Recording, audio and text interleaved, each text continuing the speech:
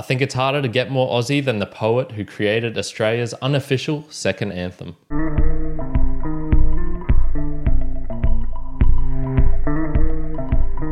Welcome, my mere mortalites, to another round of the book reviews. Book reviews for those who want to transcend beyond their own mere mortality. Today I have something a little bit different for you, a little bit interesting. It's not your typical book. It is Poems of the Bush by Banjo Paterson. This particular book was published in 1987, and it's definitely a picturesque book because it combines many different pictures on the opposite pages of the poems. So these pictures and works, I guess, are done by other Australian artists and are done of color plates. So they're usually oil on cardboard, oil on canvas, watercolors, things like that. So it's a mixture of the poems and then also with some art associated. As the name implies, this is poems of the bush. So it's centered mostly on the nature of actually getting out into the Australian wilderness. So it'll talk about the melting snow on the ranges. It'll talk about the rolling plains. It'll talk about the old gum trees and the wind, the water, the breezes coming through of these stations, the homesteads, the fences, of all of this mixture that you can find in the Aussie outback. Banjo Paterson wrote in a rhyming style, so all of the poems in this collection are rhyming, and most of them are the typical A-B style, but there's a couple unique ones, one which went AAA, BBB, CCC, and one called Song of the Future, which had just so many different switches up for it. One, for example, would go A, B, C, C, D, D, A, B, and then on the next, a couple of passages time, it would go A, B, B, B, A, C, D, C, D. So he was not afraid to switch it up, but also you could know what to expect from him when it came to the style and the prose that was going to be used. Now, this is a particularly thin book. There's not that many pages. I believe there was only 60 something with actual writing and text on them. And even then, half of them were taken up with the pictures. So these are poems just of the bush, but I'm not even sure these are all of his poems of the bush.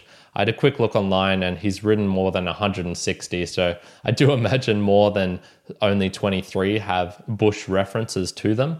So if you do read this book, just know that you are in for a very curated selection of everything that there is to be offered by Banjo Paterson, but it is curated in a nice way because it does have some artistic qualities of photos and other, pictures, canvases, paintings also being used along inside the poems. So a note on Banjo Paterson, and I mean that literally. He is on our $10 note.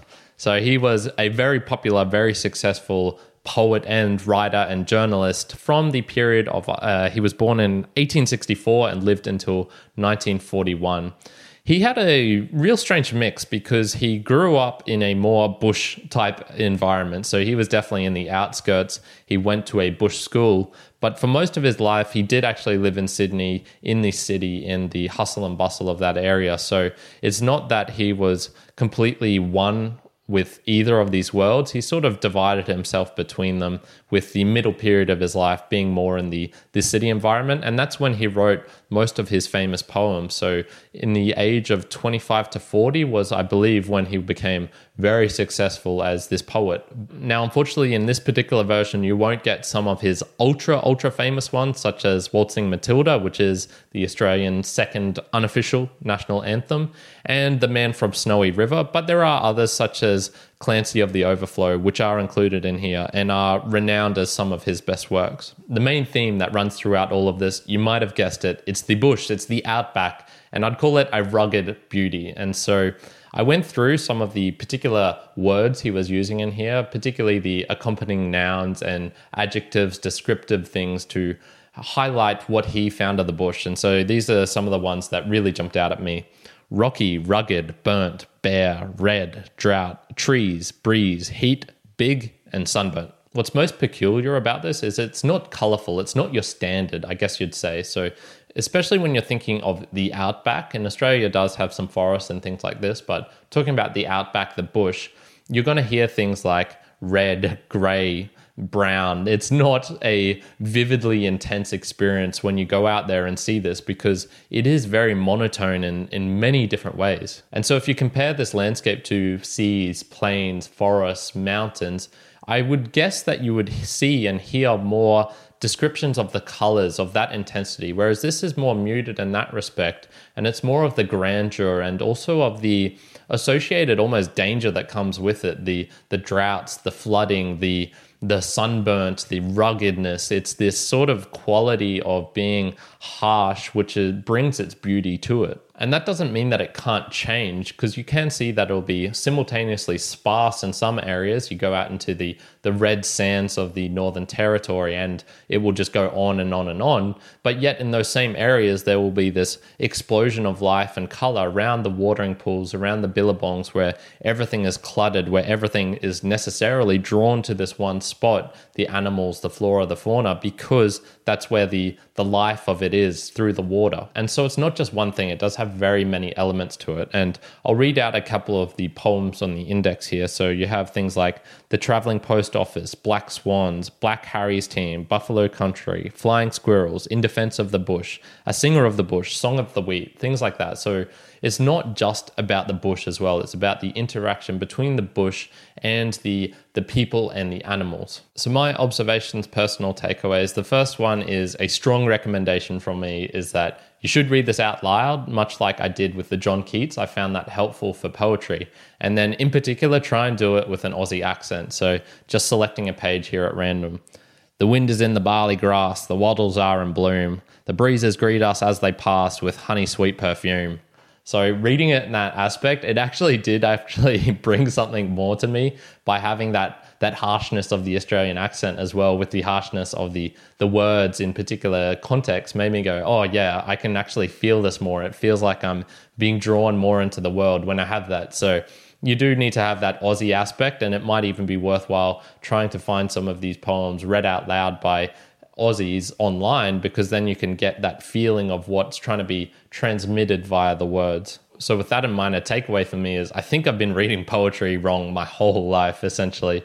It does feel like poetry is maybe that art form that, while written in words, does need to be communicated via the spoken word, because that is where you'll get that essence, that hearing of the rhyming, of the playing of the sounds. So for me, a huge takeaway is whenever I read poetry from now on, I am going to read it out loud to myself to feel and hear what the sounds make when they're actually read aloud versus just reading them in the book and in my own head. One thing I noticed from the author, that he was slightly condescending of the city and townsfolk and their style of living. There was many poems in here which were equating to even just like a small jab, like it wouldn't even be part of the poem as a whole, but just right towards the end or the middle, he'll take a little stab at the townsfolk who just have no idea about what it's like to live. And in particular, Clancy of the Overflow is a good example of what he thinks of the townsfolk and how they are missing out on what the bush has to offer. As to the actual style of the book as well, I really did enjoy the pictures on the pages. I found that a fantastic addition. And some of my personal favorites were the Weather Prophet, the Traveling Post Office, a Mountain Station, and, as I mentioned before, Clancy of the Overflow. So in summary, this is as Aussie can get. I actually cannot think off the top of my head of another Australian poet other than Banjo Paterson. I found it a pretty good description of what scenery we have to offer on the inside of the country, as well as a little bit of knowledge about how the people relate to it and what sort of animals you can even expect to see out there. I myself don't love this type of nature, the outback, so I did struggle to connect a little bit with this, but I still enjoyed reading it. So overall, I'm giving Poems of the Bush by Banjo Paterson a 6 out of 10. As usual with these Australian book reviews, I'm going to go over a couple of words that are particularly Australian. So bush or the bush refers to not only the outback, but also can be an individual plant, that bush over there, or, oh no, he's gone bush for a while. Important to brush up on your Australian wildlife before you read something like this. So everyone knows about kangaroos, but there are also things like bullocks, dingoes, parakeets, magpies, galahs, birds like that, where if you're not sure of, you'll be wondering what type of animal is this? Swag. This is very Australian and refers to a portable tent or something that you can use for undercover shelter when you are going out into the bush. So very obviously a tent. And then a swagman is a person who is traveling in that method of being almost without a home, who has his home on his back and is traveling around. And finally, drover. This refers to a person, usually a man, who is part of the team of a homestead, of the farm, of the cattle station, however you want to call it. And they will typically be on horseback and be used to move animals, sheep, livestock, whatever you want to call them, over large distances from one area to the next. So, Mere Mortalites, we've come to the end of another book review, and I really do want to thank you for joining me up until this point. If you'd like to hear more, you can hit follow or subscribe on whatever platform it is you're listening on. And if you could go over to Apple and iTunes and leave 5 stars and a nice review, that really does help me out. To interact or connect with me, you can find me on Instagram at Mere Mortals Podcast. And other than that, I hope you're having a fantastic day wherever you are in the world. Kyron out.